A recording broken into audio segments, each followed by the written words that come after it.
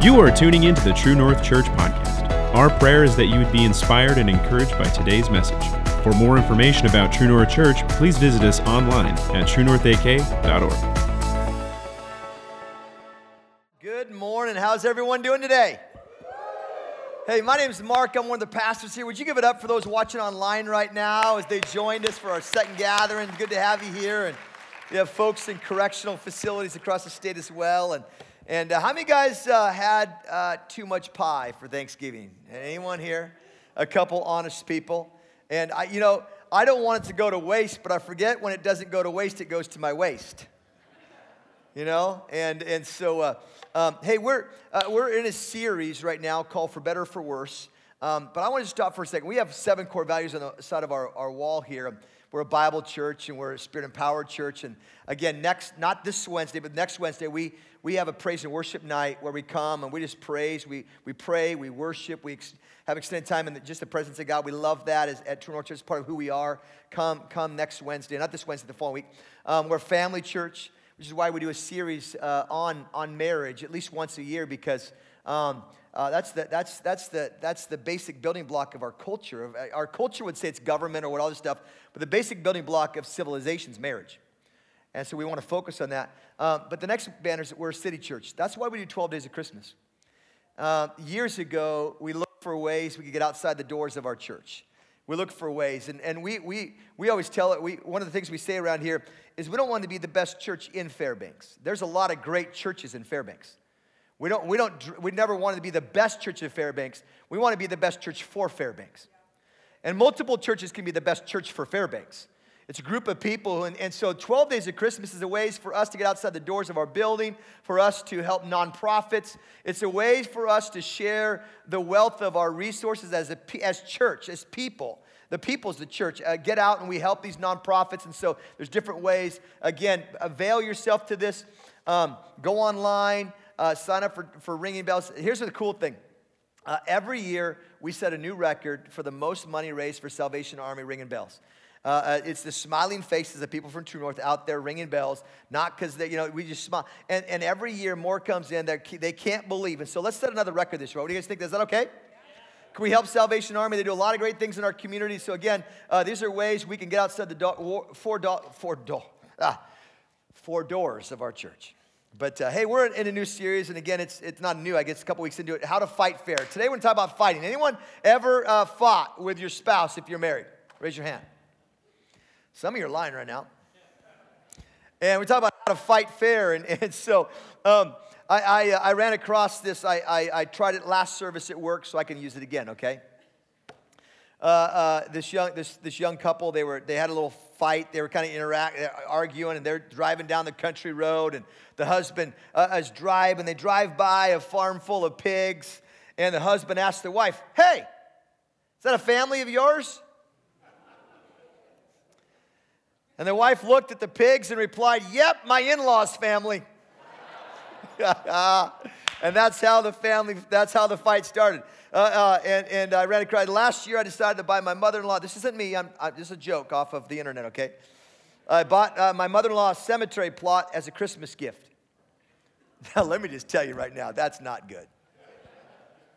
The next year, I didn't buy her a gift, and my mother-in-law said, "Why didn't you buy a gift for me this year?"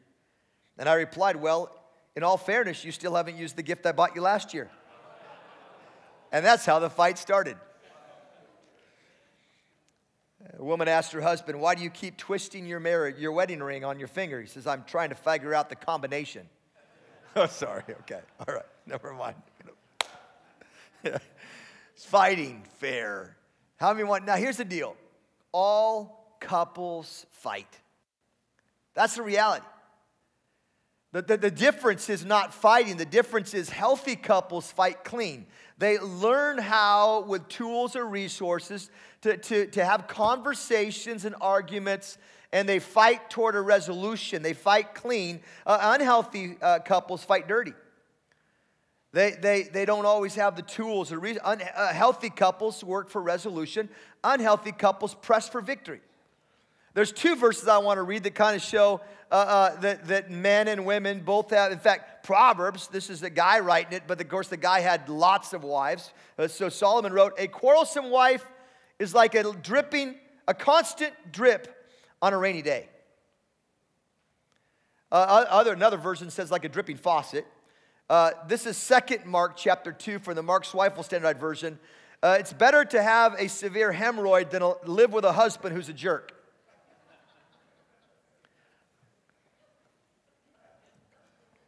There's no amens out there for the guys. The women one like, yeah.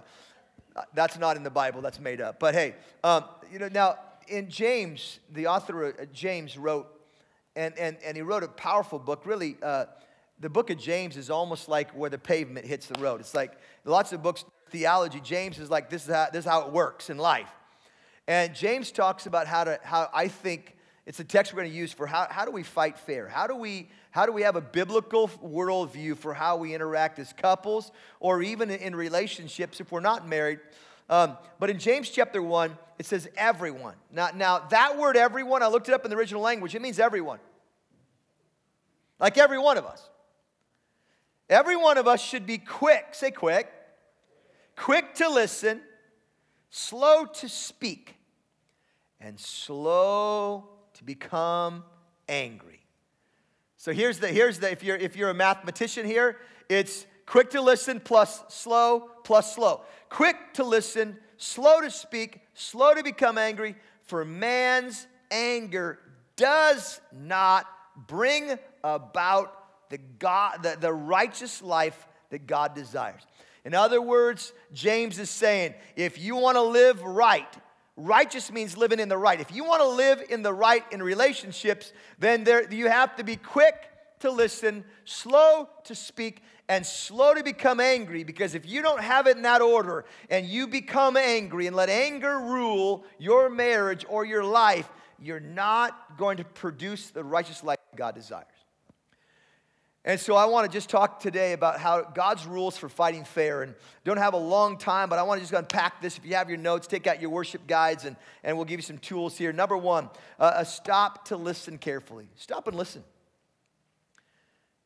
James says every one of you should be slow or quick to listen. It's like I heard a guy say once, my wife constantly complains that I never listen to what she says, or something like that.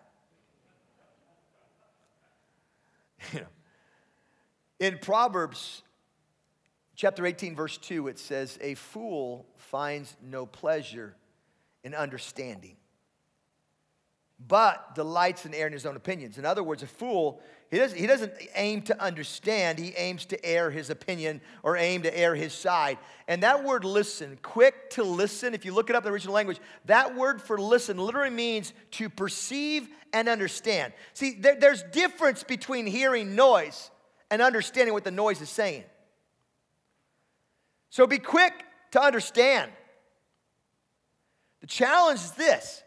Many of us are quick to be understood, not quick to understand. We want someone to know where we stand, but we don't want to know where they stand. So we have to be quick to understand. A fool finds pleasure in no pleasure in understanding.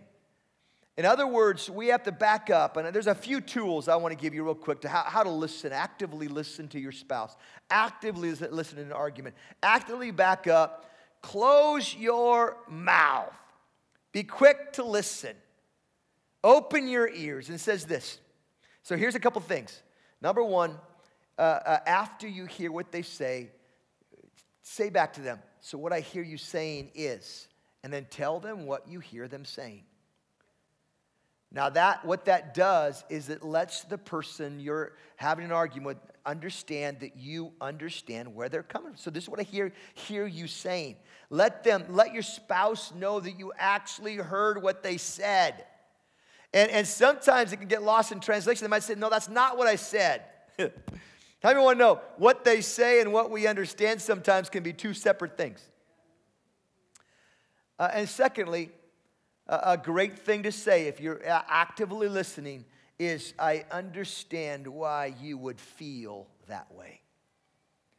You make their feelings validated. I can see how you feel. See, here's what we do. We always judge others by their actions and ourselves by our intentions. Well, I can't believe you did that. And then say, well, I didn't mean for it to come out like that. Our intentions, right? We judge others by their actions and ourselves by our intentions. So you back up and you seek to understand. You seek to be quick to listen. Understand where they're coming from. Second rule for fighting fair is number 2, guard your words faithfully. Guard your words. Oh, be careful, little mouth, what you say. Everyone should be quick to listen and slow to speak. Now, just our biology should tell us that. Just how God made us should tell us that, our anatomy. God gave us 2 ears and 1 mouth. So we should listen twice as much as we speak. But many of us speak twice as much as we listen. Be quick to listen and slow to speak.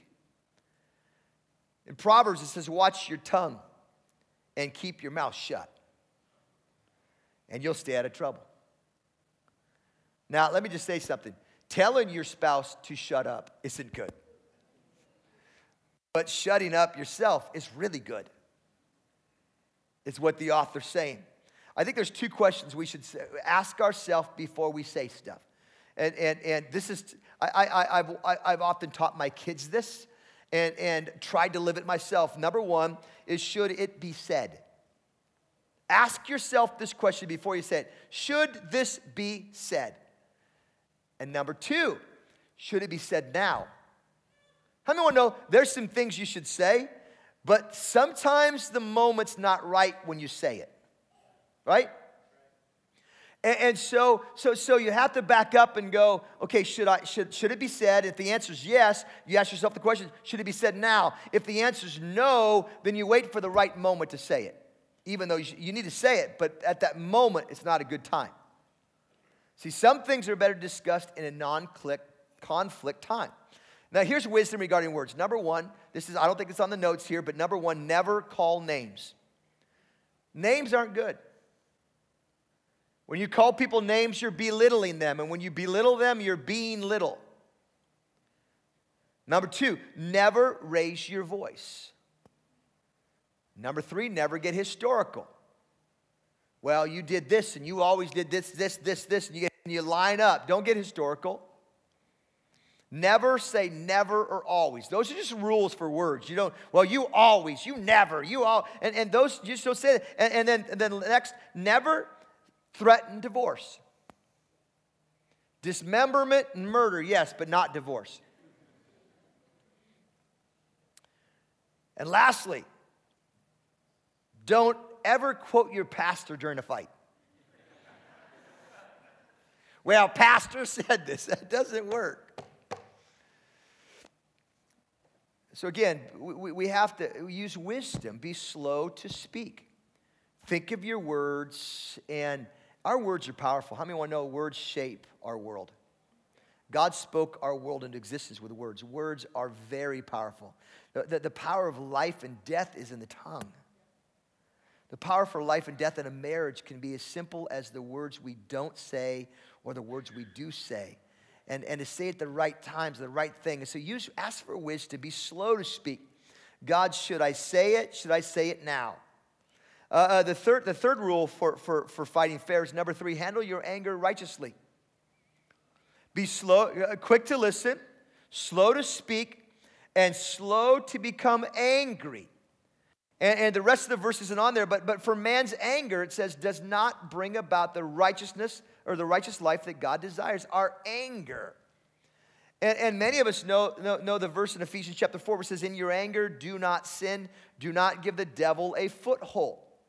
Now, how many want to know when you get angry, you're in a dangerous place? See, anger is one letter shy of danger. We don't want to get D in anger. And so anger, and Paul says this, again, in your anger, do not sin, you give the devil a... How many guys have ever, and it says, don't let the sun go down on your anger. How many guys have ever gotten angry with your spouse, and you go to bed, and you don't look at each other when you're angry in bed? One spouse faces one wall, the other spouse faces the other wall, and you have backs to each other. Anyone know what I'm talking about? My wife's shaking her head like, yes. The rest of y'all are like, no, we don't know what you're talking about. And so at some point, one of you has to break down the wall and tap the other one and say, let's just kind of talk about this. Let's not go to bed angry. Because here's what happens. If you don't simmer down before sundown, the Bible says, don't let the sun go down your anger. You give the devil a foothold. And when I was growing up, I know what the argument was about. It doesn't matter about the argument, but I had an argument with my older brother, Carl. And Carl was like, I'm going to kill you. And I could tell from the tone of voice he meant it. And so I'm running from him, and I'm running up. I had a room upstairs in an old early 1900s farm home, and there was old glass doorknobs, those doorknobs that didn't have locks on it. But my parents, at one time, they put the old, I call it barn door lock on it, where you got to pull it up, and then they drill a hole in the 1x4 trim so that the bolt action could go inside and lock your door. So I thought if I could run to my door and shut my door in time and lock that bolt, I was safe. The problem is I didn't get the bolt locked before my brother got his foot inside that door. And that was the day I learned what a foothold was. A foothold is where you leave the door open enough that what is chasing you gets in there. And how many want to know the devil would love to cause division and anger and strife and not have you actually restore relationship before the sun goes down? And here's what's good about Alaska or bad about Alaska. We don't get a fight as long. Because when darkness comes on us in the next 10 minutes, you better not be having. Got to work through it. But I learned that day when my brother got a foot inside the door, he got his whole body inside the door, and that foothold became a stronghold, and now he's wrestling me down, and he holds me. The Bible talks about strongholds. The Bible says the weapons we fight with are not the weapons of the world. They have divine power to demolish strongholds and tear down every argument and pretension that sets itself up against the knowledge of God. What does that mean, friends? It means this. You go to bed angry enough, you give the devil a foothold, and he begins to build strongholds in your mind as to reasons why you're right and they're wrong, and they have to apologize first. And all of a sudden, you start to develop your life on anger. And the Bible says, be quick to listen, slow to speak, and be very slow to get angry, because anger does not produce the righteous life God desires. Friends, understand something. If we don't learn how to deal with our anger in our marriage, you invite, if I could say it this way, you invite demonic, satanic activity into your life and to begin to torment your mind about your spouse, and that's not what God desires. There's spiritual battles going on that we don't always see. We just think we're battling our spouse, and the Bible is very clear. There's more going on than just you and your spouse interaction in a negative way. The devil would love to cause division and strife and tear apart what God put together. We have to handle our anger righteously. Now, John Gottman, I don't have a lot of time to walk through this today, but John Gottman did 16 years as a psychiatrist, psychologist, and he worked at University of Washington, and he taught psychology there, and he's the premier marriage researcher and author. It doesn't matter, Christian, secular, he's got the best research out there, the best information, and over thousands of couples over 16 years. He got them, he had apartments where they could go, and they had him questions to interact. And to 91% accuracy, he could tell a couple, he wrote down in an envelope, sealed it, and he said 15, 20 years later, if they'd be married or not, he was 91% accurate with his guessing. Not his guessing, his judgment. It's research.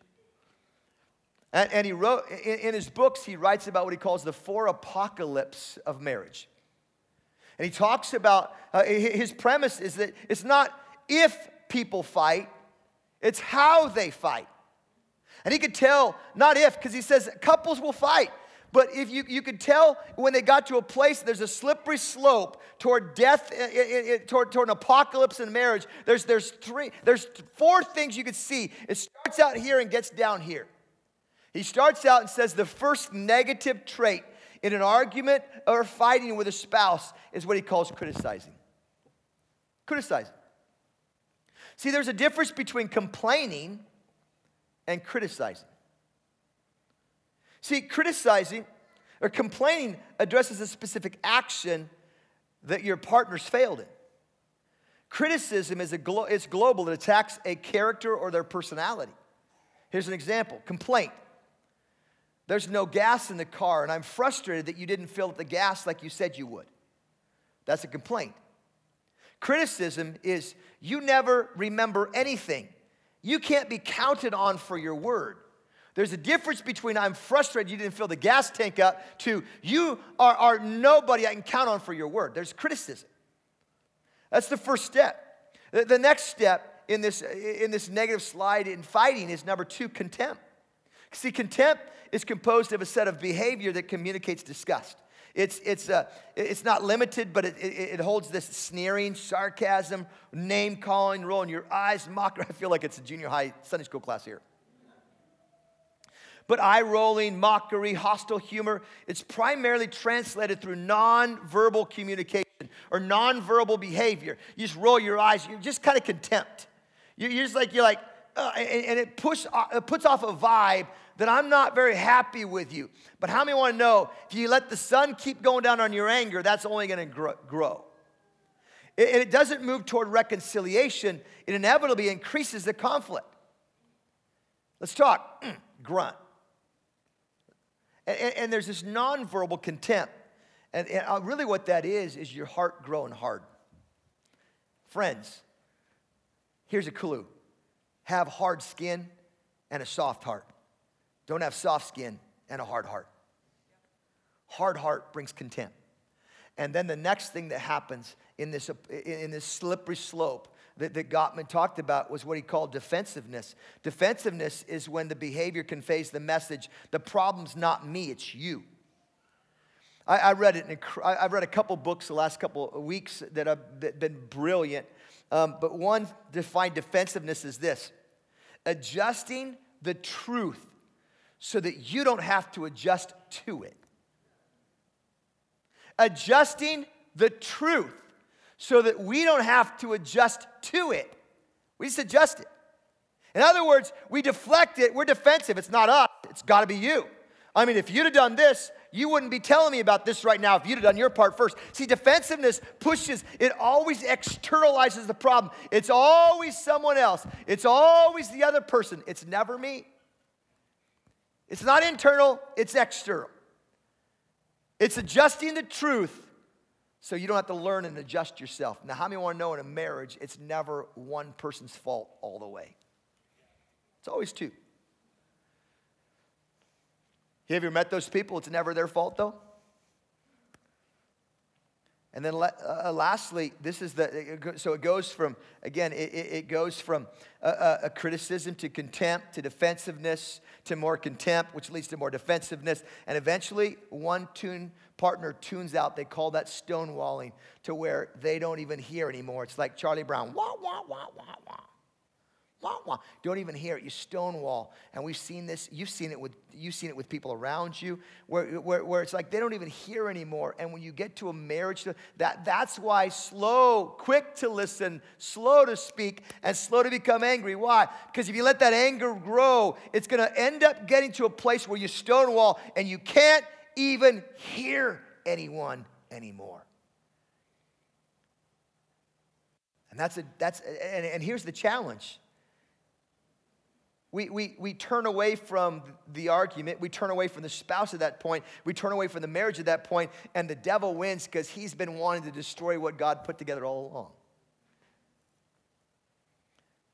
So let's become slow to criticize, slow to get contemptuous. Let's not become defensive. Let's not get to a place where we stonewall. Let's fight against the enemy and not make our spouse our enemy. Number 4. Don't react in emotion, respond in the Spirit. Now, there's a difference between reacting and responding. The other day, we served Thanksgiving dinner at Denali Elementary. We shut the church down. Our staff goes and we serve Denali Elementary. It's just a fun day. And then we usually do something fun for staff development after that. And so we rented out the axe throwing contest and threw axes at each other. It was a lot of fun. But in there, someone had brought some almond roca to share, and my wife grabbed some almond roca, and and she starts to cough, and her throat begins to constrict, and she goes, and she found out she was allergic to almond roca. The good news is she gets to give it all to me now. But her body reacted to that allergen, and someone luckily had some Benadryl. She took it, and her body responded to Benadryl. How many want to know there's a difference between reacting and responding? And when you get angry, you react. And when you react, you don't always think cognitively when you're reacting emotionally. But I want to present to you a thought that the Holy Spirit is a really good coach. The Holy Spirit's a really good guide. And we need to respond to what the Holy Spirit's saying, but sometimes we're so worked up emotionally, we can't hear what the Holy Spirit's saying. Because here's what happens. Our anger rages and elevates, and the Holy Spirit slowly whispers. And friends, I'm convinced of this. The older I get, the more I realize I need to be in His Word. I need to be in time of prayer. I need to memorize more Scripture. Because I'll tell you what happens I've realized that I need more of Jesus than I've ever had before. The challenges in our culture, the challenges in what's going on around. If I want my marriage to be strong and full of intimacy and full of life and full of producing life in my daughters and my sons, then I have to have a deep, intimate relationship. Why? Because when crisis comes, I want to hear the Holy Spirit. And the Holy Spirit part of the role of the Holy Spirit is to remind me what God has already said. But how do I know what God says if I don't know His Word? The Holy Spirit brings back to memory. When my wife and I, early on in our marriage, would have an argument, my wife was smart enough to realize, I'm not going to put boxing gloves on and fight with a Type A driven boxer. I mean, my name means mighty warrior. I like to fight. But the fight's over if no one wants to fight back. So here I married my wife. Her name does mean battle maiden. But my wife would just go for a walk, or she'd just close the bedroom door and lock it. That's not always a good sign. And she'd go in the restroom, and she'd shave her legs, and she would pluck her eyebrows. And I know what she was doing. She was doing that while she's going, Holy Spirit, would you speak to my husband? He's not an idiot, but he's acting like one. I don't know exactly what she said, but I'd be like, come on, knocking on there. Let's just talk about this. I'm not ready to right now, Mark, and you're not either. And about an hour and a half later, I'd come back, and I'd say, because the Holy Spirit would say, Mark, just shut up. Go apologize. You're an idiot. The Holy Spirit told me I was an idiot. My wife didn't have to. See, there's times you name call your spouse, and the Holy Spirit actually wants to do it Himself. Actually, that's probably not good theology. Sorry for some of you. They're like, no, not coming back to this church. The Bible, that pastor doesn't know his Bible. How it worked for me. Holy Spirit would come back, and I'd go knock on, because I could react out of emotion, or I could respond to what the Spirit is saying. Because here's the deal. Do not overcome, in Romans 12, do not overcome evil, or do not be overcome by evil, but overcome evil with good. And if you read the book of Romans, Romans is all about this fight between flesh and spirit. And you got the Holy Spirit, and you got your flesh. And why do I do what I don't want to do? And the things I don't want to do, I do. And this right fight back and forth. And what he's saying is overcome evil, your flesh, by doing good. And that's when you allow the Holy Spirit to reign and speak and guide and give wisdom and give insight. Friends, we need that in our life today. What would happen in our culture if more of us were sensitive to the Spirit? What would happen in our world if everyone was sensitive to the Spirit? We'd have a different world than we have right now. So much of our world's dominated by anger. Number four, confront to heal, never to win. Confront to heal, never to win. I love what Peter says in 1 Peter chapter 3, finally, all of you, live in harmony with another. Be sympathetic. Love as brothers. Be compassionate. Be humble.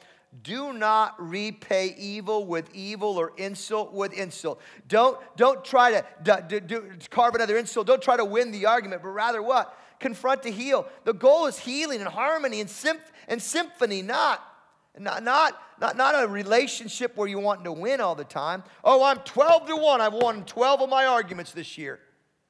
That's not a badge of approval. But with blessing, because of this, you were called so that you might inherit a blessing. God's asked us to be a blessing, not a burr in someone's fur. God's asked us to be a place that brings healing. And now here's the deal. When you confront to heal, never to win, there are times you do confront. There are times, remember that when they ask the questions, should I say this? If the question is this, should it be said? Yes. Should it be said now? No. Well, then let's find the right time. And you confront and you bring healing in the non-conflict times. You find a place, say, honey, babe, let's talk about this. This is how it makes me feel when this happens, and work through those things and ask the questions like this: what do I do that blesses you the most? And what could I do to better bless you? It's a great way of saying, hey, I want to get better at blessing you, not causing problems. I want to hear what you're saying. But you're going to address those at non-conflict times. And then number 6, forgive and apologize. Forgive and apologize. We have a foster son right now, and my foster son and my son don't always get along, like siblings would fight, a 6-year-old and an 8-year-old. And one day Fulton my son did something that was, probably not very nice to his foster son. And I said, Fulton, come here. And we have a little retreat off of our bedroom, and I was sitting there in my chair, and I said, Fulton, sit on my lap. So my 8-year-old climbed up on my lap. I said, Fulton, in Colossians chapter 3, verse 13, it says, make allowance for other people's faults.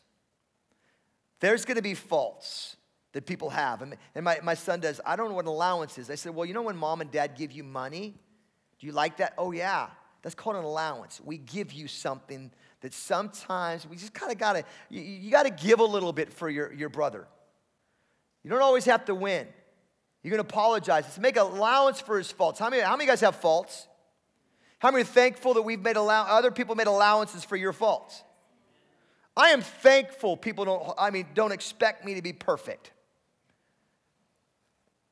And so we make allowance for each other's faults. And I said, and then Fulton, and it says this, and it says, forgive those who what? Offend you. I said, Fulton, you have to forgive those who offend you. And why? Remember that God forgave you, so you must forgive someone else. And so when it comes to your marriage, here's the deal. If you don't get A's in everything, don't expect your spouse to get A's in everything. Give allowance to them for having some faults. And then forgive them when they offend you. Forgive them.